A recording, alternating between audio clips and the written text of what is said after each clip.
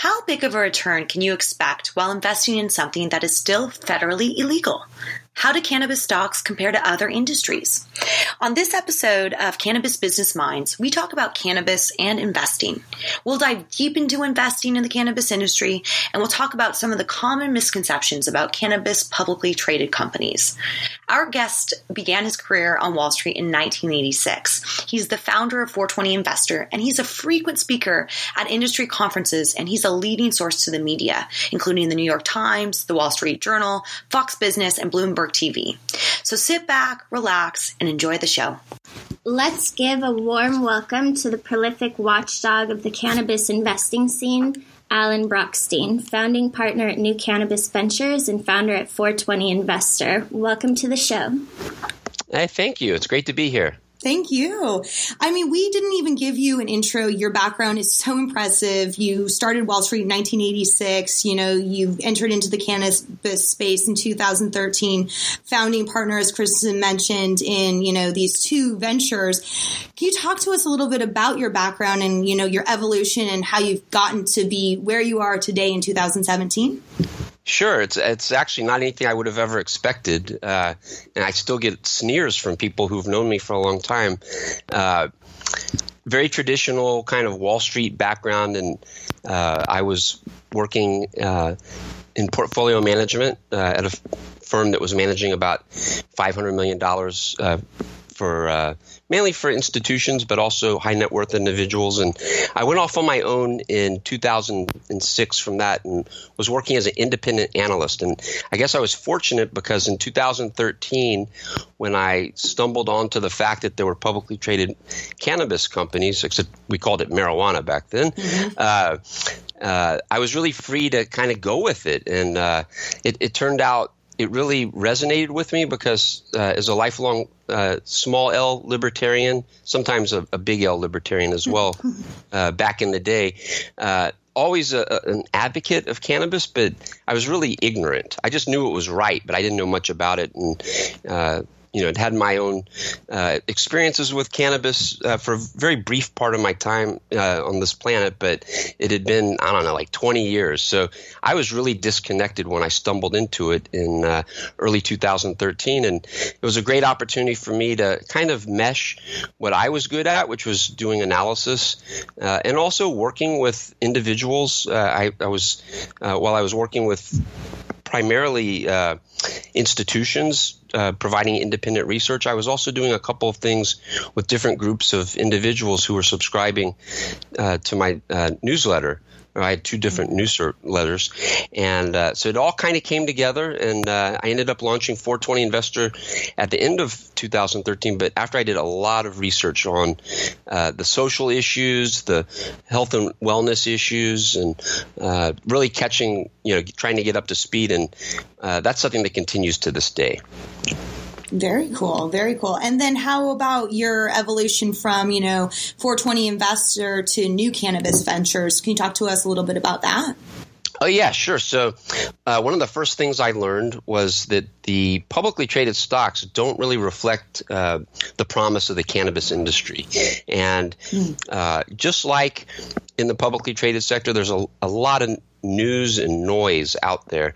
And I think that it remains a very fragmented market. There are a lot of people who are trying to start cannabis businesses, looking for investors, and unfortunately on both sides, a lot of these, I'll call them posers maybe, but there are a lot of people out there that are really just trying to take advantage of people and aren't really legitimate. And so New Cannabis Ventures was kind of formed positively to connect both the investors and the real businesses, and also, I guess, more negatively, to kind of point the light to some degree at those that are not so legitimate. And we don't really directly connect. A lot of people think that we direct capital, for instance. We don't. So what we do at New Cannabis Ventures is really pretty simple from a reader's perspective. We're just publishing, I guess, about 15 stories a week. Most of it's aggregated. Some of it's original content, but there's a lot of great content out there. And kind of our pitch to our readers is we spend our full time going over a lot of information and distilling it into what's just important so that we can save our readers time. Absolutely. Yes, and I'm a huge fan of your website, New Cannabis Ventures. I love reading it, and I love reading all of your posts in the Cannabis Investors and Entrepreneurs group that you have on LinkedIn. And being that you're the watchdog, the way I see it, you're a watchdog of the investing scene. What are the negative sides of that? You know, do you go to investor summits and get the cold shoulder for some people, or is it? I have a pretty thick skin.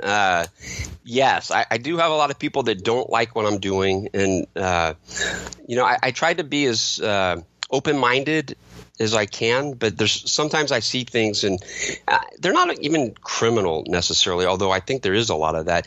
It's really just the people that are out there telling wild stories that aren't defensible. Mm-hmm. And the reason this bothers me so much is that at the same time, there's some great entrepreneurs. And I feel like these people that are out there telling these wild stories are distracting, and they're really sucking up all the air. And this happened in the publicly traded, and is still happening in the publicly traded markets, but it happens even more in the private market from what I've seen. So absolutely. Yeah, maybe some people don't like it, but I feel like our society is really geared towards people saying nice things and good things. That's seems to be the types of stories that people want. Money flows that way. People pay.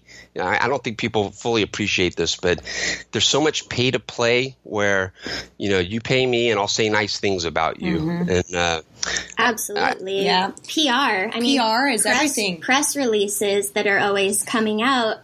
Unless you were to say something, I would just think, oh, wow, these companies are doing really great. And a lot of times, the other thing I've been wondering is, nobody has a crystal ball, but with that in mind, how many times have you correctly predicted the rise or fall of a cannabis stock? Of a stock? I don't know. I have to be really hopeful that these stocks are crazy. I can go out there and tell the world that this is a pump and dump, and it can triple on me. So yeah, it's not always tied to reason. So I'm happy to be wrong sometimes. Yeah. Wrong with on the price, but I would not be happy to be wrong to say this is a really bad company and learn later that it's a really good company. That honestly hasn't happened yet. Yeah, awesome. Will you talk to us a little bit? So before the podcast, I've been on both your websites, a huge fan too. And I was reading something I think related to one of your due diligence on the Harvard related I think joint venture or something like that. Yep. But talk to us a little bit about your compliance and how you go through and you can actually perform these watchdog duties. What's it like to be you? What do you do? So it's not that unique. I think the main thing I like to tell people is I just have time to do what everybody should be doing. Some people may not be familiar with it, but so in the case that you're referencing, this is, and the listeners might not know, but this is an example of one of the articles where I kind of had to be the watchdog. And the company is called Cannabis Science, and it trades over the counter. Probably the only nice thing I can say is that they actually file with the SEC. That's nice, right? Yeah, that's good. Because unfortunately, some of these companies don't, which is really, to me, criminal. I don't get it. But they do file with the SEC. And I've been following this company since 2013, and they've been around since 2009. And they've really succeeded at one thing, and that is dramatically increasing the number of shares outstanding. Unfortunately, they don't have much more to say beyond that from what I can tell. They've continually lost money, and the main thing they seem to do is give themselves stock and sell it, and this is all in the public record. So one of the things that I do whenever I see a press release, and not just for a public company, but if I see something that doesn't really jibe, I try to research it. And in this case, I reached out. So they put out a press release that was at a minimum, a little bit off. And it could have been totally off. It was not. There was some truth to what they said, which is usually the case. There's some truth, but they really misrepresented something. So there were two things I think they misrepresented, but the main thing that I pointed out to in the article was that they claimed that their party was Dana-Farber, Harvard. So there's some confusion in this Dana-Farber, Harvard entity has 8 parties that are part of that, and it was just one of those 8, which actually happens to be the Dana-Farber Institute, that had this arrangement with this company. Now, so and I reached out to the Dana-Farber, Harvard, whatever it is. Tongue twister.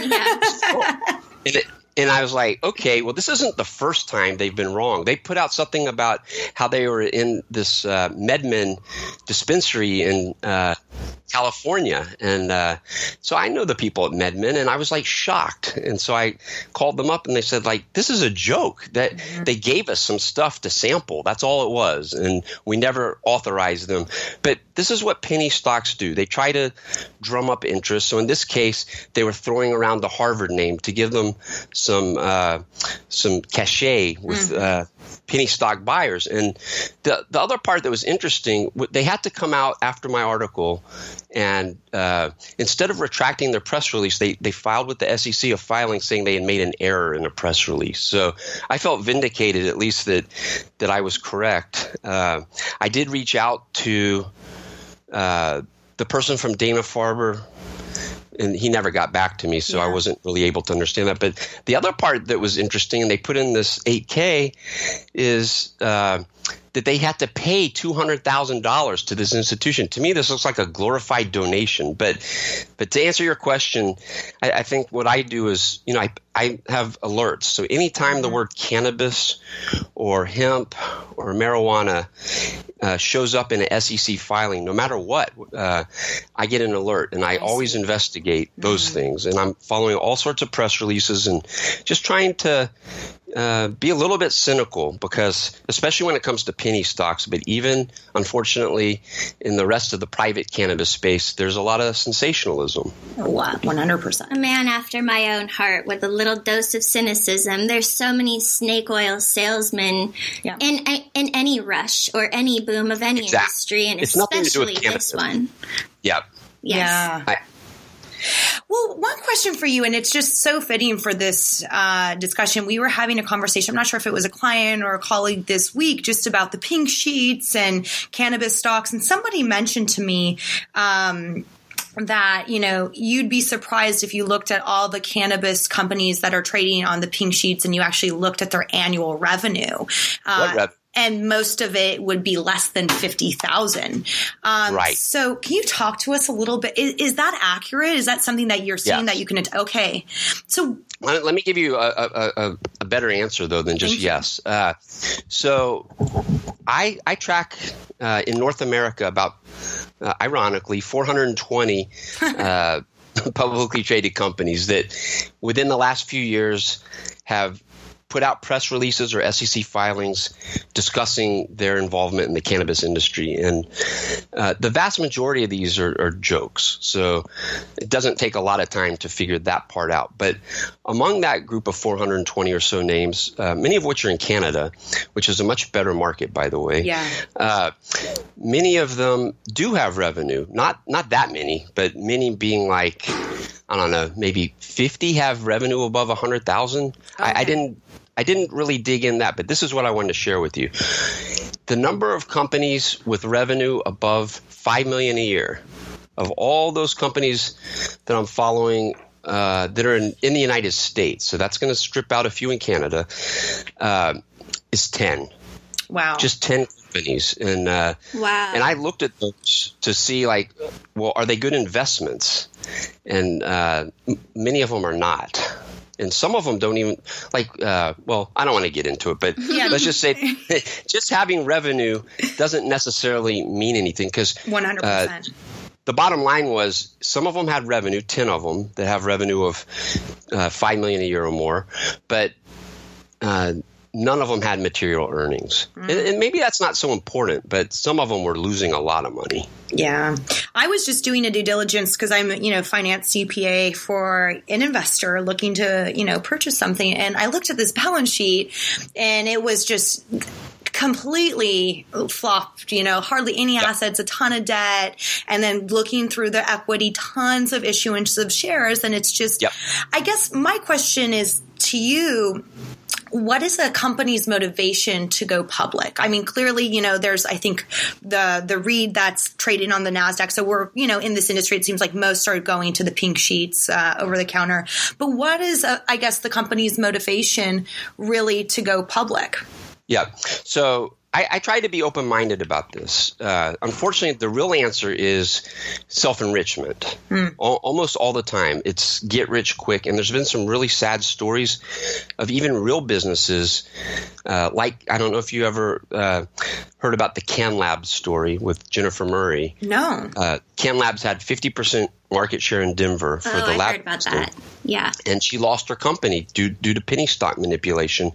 And, I think she's a little bit to blame. I think she's a friend of mine. I think she would take some blame, not for causing the fraud, but for being blind to it and not doing proper due diligence. But the answer why people go public, if it's not just self-enrichment, there really can be two things that people should keep in mind. Number one, that the NASDAQ and New York Stock Exchange aren't really open to these people. So if they're going to go public, it's going to be most likely through the OTC, or we're also seeing more and more companies, they think it might be better to go to Canada to go public. I don't know if I agree with that or not, although I'd say I'm less negative than I used to be. But the other thing is this. If you have a real business and you're trying to grow, theoretically being public helps you to raise capital, theoretically, because that gives your investors liquidity. But the problem is that nobody's actually really raising capital, and it's really difficult. There's just a few companies that are actually really raising capital. Unfortunately, what ends up happening is these penny stocks aren't run for you and me and the investors. They're run for these behind-the-scenes financiers, and you can't find a lot of information about them. And they structure these heads I win, tails you lose types of deals. And I mean, I'll give you a great example, because here's a company that people really had high hope for. I don't know if you've heard of it before. It's called MyDX. Yep. Yeah. I mean, take a look at that stock chart. And this was something that was backed by members of ArcView. It had a lot of promise. And unfortunately, they turned to these financiers, and a lot of them, and borrowed money on rapacious terms. And it came home to roost. And so, without even going into more of the details, which would include maybe some questions about their product itself, but just fundamentally what happened with that company, it's really sad for anybody that ever has invested in that company.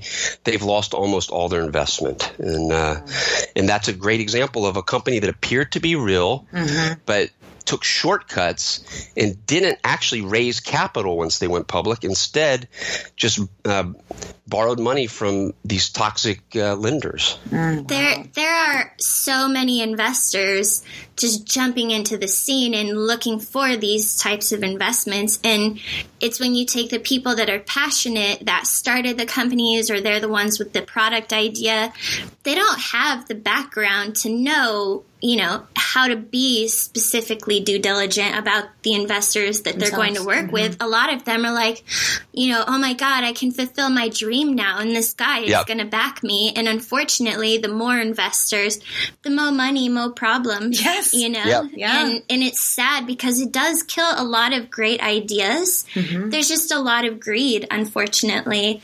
Yeah, and I think you hit on a big point, especially when it comes to cannabis, both on the founder side, but also on the investor side. There are people that are just still can't believe that this is happening, and they for whatever reason, they throw caution to the wind. They just toss their money in because they really believe, and then they look back and they've lost all their money, unfortunately. Yeah. Well, with that said, what are some of the common roadblocks you've seen with investing in the cannabis industry? Is it lack of due diligence or lack of transparency? And what about 280E? Oh yeah, well, 280E is something that your listeners probably need to understand this, that the publicly traded stocks, for the most part, aren't really directly involved in the cannabis industry. They tend to be ancillary. There's a handful. Interestingly, so the one that most people are familiar with is TerraTech, and they own Bloom Dispensary in Oakland, and they're opening a new Bloom in San Leandro, and then they've opened 4 dispensaries, and they're supposed to open some cultivation in Nevada. So they're multi-state, and you can look on their filings. I think I've actually written about it before. They actually do pay 280E, and I'm sure most of your listeners understand this, but these are real examples of how you as a company can be losing money but still pay federal taxes, which is just unbelievable to me. But that's, unfortunately, nobody has an incentive to change that rule. The government, they're getting them the money. What do they have to complain about? Exactly. Yeah. It's unbelievable. But so most of these companies don't that's not an issue for them, the 280E. On the private side, I tend to get most involved to get to know best companies that are probably more ancillary as well. Okay. I think companies that are already in business don't really have as hard a time in the cultivation side and dispensary side finding investors. There seem to be, they're cash flowing, and it may be expensive, but they can find investors. It's the ones that seem to have more of an issue I get probably 15 inquiries a week. I wish I had a way to help people, but they say, I have this land and we're going to get a license. I just need the money. I don't really have an answer for that. But so 280E is not yet a problem for those people because they're not in business yet. Yeah. Do you find that as well? I constantly am. Everybody contacts me through LinkedIn is like, I have this idea. I just need an investor. And then it's like, well, do you have a business plan? Yeah. I don't need a business plan. Do you have projections? It's like, and most investors prefer to have some sort of proof of revenue and a business plan and financials and these, it's tough. Yeah. And then also on the flip side, so we do work with investors and we work with cannabis operators, and all of the moment that I am talking with an investor, looking at the due diligence, whatever, it's like, okay, is there a line item A for 280E? Because normally they're looking to invest in some cannabis operations.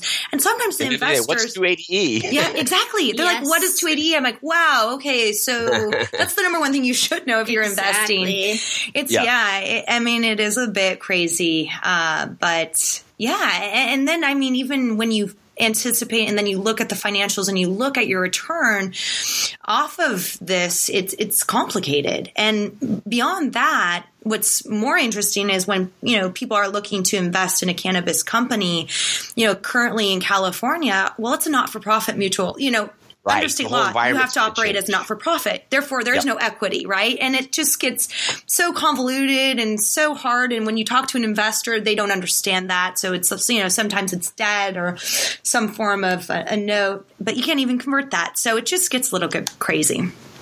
Well, I think what makes it really challenging, and it's just a fact, unfortunately, that federal illegality keeps middlemen out of the market. So in other industries, you would have people that are kind of sitting in the middle of investors and companies and kind of, in a position to only take on good projects and put their name behind good projects and try to raise capital for them.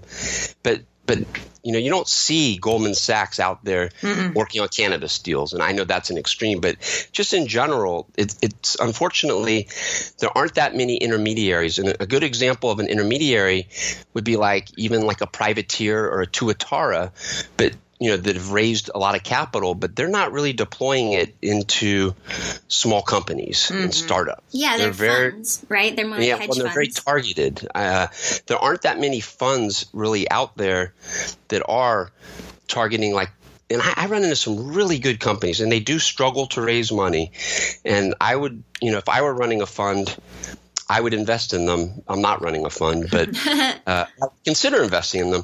But they struggle. A lot of them struggle, and it's a lot of effort on their part. And it ends up being, for the most part, unless they have a Silicon Valley flair to their company and it's a technology play, unless it's that, then they're really out there courting individuals, high net worth individuals, accredited investors, and that's hard. And I think the cannabis industry would be a lot better off if there were some funds that were out there targeting the market. And so, I'm friends with the folks at Poseidon. I don't know if you know Morgan and Emily, and they don't have that much money under management. They're just one fund. If we need a lot more like them, in my opinion, and hopefully it'll get there. I think what it takes is some good exits, and the industry's so young right now. Yeah. There's not a lot of bragging going on about how much money people have made putting money into this cannabis company and then having that company acquired, for instance. But that kind of buzz would certainly get more professionals interested in doing that. But I'm starting to see a little bit, which is positive. That was actually my next question, was what type of return are investors getting right now? But it doesn't sound like much or for a very long time, or many of them. There haven't been that many exits. So, how do you get a return? You get a return from profits or from exits? I don't think I'm missing anything. Mm-hmm. Yeah. So there aren't so many profits, not that I'm aware. Not in these startups like that I know of. Yeah. They're not. They talk about, to them, they're happy if they're approaching cash flow break even. So that's not a profit. That's and then the exits really aren't there yet. And I think that's going to change. But when do you think that the exits will start happening? Like 2020 or what year? Certainly it's really easy to say when we get federal legality. Yes, right? Yeah. But I'm not very smart about that. I push back my forecast on that one, and I think anybody that thinks they know when that's going to happen is fooling themselves if they think they know when it's going to happen. Yeah. But I don't know. Time will tell. I don't really justify why I think the exits are going to happen in the next couple of years, but I think here's how it works: that more people start looking at the industry and you start to see that consolidation because people have proven themselves, and we've gone from the concept mode to proof. And there are some companies that are proving themselves. And I'm going to just throw one out, not a recommendation or anything like that. I've never seen their financials, so don't misconstrue me, but a company that's really impressed me and very topical right now is Green Bits out of California, but they started in the Washington market. Yeah. Are you familiar with them? Yeah, the POS. Yeah, and they're not great or anything. And so I just want to make sure everybody knows that. I'm just talking about them because they truly have impressed me. And I would imagine that they're profitable. And I know that they're expanding rapidly. And so that, to me, you see how, unfortunately, MJ Freeway is having some huge problems this week. Massive. And not the first time. Nope. But there's a great example of a new business just coming onto the scene where there was already kind of an entrenched leadership that is just being leapfrogged. And, it wouldn't surprise me to see maybe one of those guys tried to buy Green Bits. That would be an example of an exit. But I don't think they've taken on capital, by the way. I think that's smart. There's some really cool guys. I remember I met them, actually in Portland last year, like at one of those co-working spaces, like accounting team, engineering team. So they really get, what's going on, especially when it comes to, we talk about this all the time with ERPs and just understanding inventory management and the POS system. Yep. Like there's not one yet that's been super fantastic. So there's such a opportunity for, if you've got the knowledge and the know-how plus the technology, to really make an impact. The inside insight. You can't just come from any other industry and think you know how to do it in the cannabis industry. You just can't, right. So that's a plus of everything, everyone growing up and having to become more professional as an evolution of the industry will hopefully bring more people into affecting these software programs that are being brought to the industry from outside companies. For sure. So, I think that's where we're headed, to where these companies that do exactly what you just said and start to prove themselves, they will be rolled up or acquired. And so I think that's what's going to excite these intermediaries to enter the space. I mean, I didn't have anything to lose by coming in because I was already an independent analyst. I wasn't walking away from a big salary. I had a book of business, but if you imagine people that are out there professionally investing in startups or all that, they have a lot to lose right now, reputationally and financially. Yeah. And that brings us to the next question, and then we're going to get to the speed round, is what do you think? I mean, so Sessions is not yet confirmed. Likely probably will. I know that there is some pushback from some Democrats on his confirmation. But I mean, beyond that, what do you think this new administration is? How do you anticipate it's going to affect the industry? Yeah, well, that's definitely the $64,000 question. And everybody wants to know. And trying to predict the direction of a loose cannon is not a easy task. So I warned my subscribers, I don't know, 4 a.m, 5 a.m. after that night that we have an overhang. And I was really concerned at first. And now I think it's widely appreciated. And that's really important, that people are not blindsided. But I've kind of changed my own thinking. I'm not I'll go on the record and say I am not a fan of Donald Trump at all for a lot of different reasons. But I can appreciate that he's a businessman, and that there's a big angle that obviously the three of us understand that may appeal to him. And I'm not a Jeff Sessions fan at all either, but he said the smartest thing. I listened to all the testimony, and he said the smartest thing. I'm paraphrasing it, but he said, if the laws aren't good, Congress needs to change them. Bingo. That's what President Obama said as well. And I've been very disappointed. One of the things I found most interesting in the last few years, historic in nature, was all the legislation, especially what's called the Carers Act, that was introduced by Cory Booker, who ironically was the first senator to ever testify against another senator in a confirmation hearing like he did. Was that yesterday or the day before? Day before. And this is great legislation. It doesn't legalize cannabis, but it rationalizes it. It says, we're going to allow research. We're going to allow VA doctors to do things. And there's been all this other legislation. And unfortunately, the ironically named Chuck Grassley has hung all this stuff up, and we haven't had any progress. So President Obama says Congress needs to do this.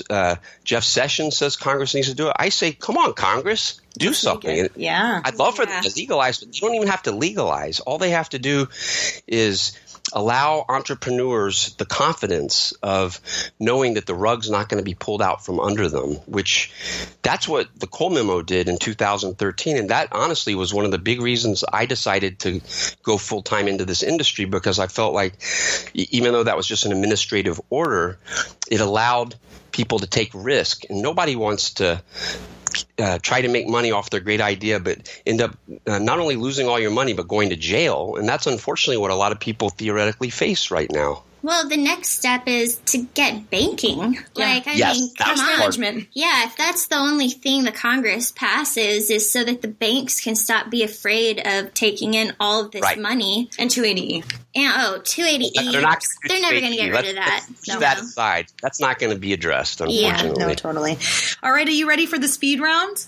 I'm ready. Okay, what are 3 reasons you've been able to build such a strong brand and company? Transparency, integrity, and dedication. Nice. Great answers. Okay. As a business leader, how do you make decisions and stay ahead of the market? Lots of hard work and hours. And Google Alerts. And I would say, I know this is a speed round and I kind of blew it, but focus. And I think that's one of the things. I'm a very focused person. People ask me questions all the time, and I'm like, I don't know. If it's not cannabis, I don't know. And I know that's weird, but I think that really helps me. Awesome. How do you think investing will change related to the space as more states regulate one day and one day when it becomes federally legal?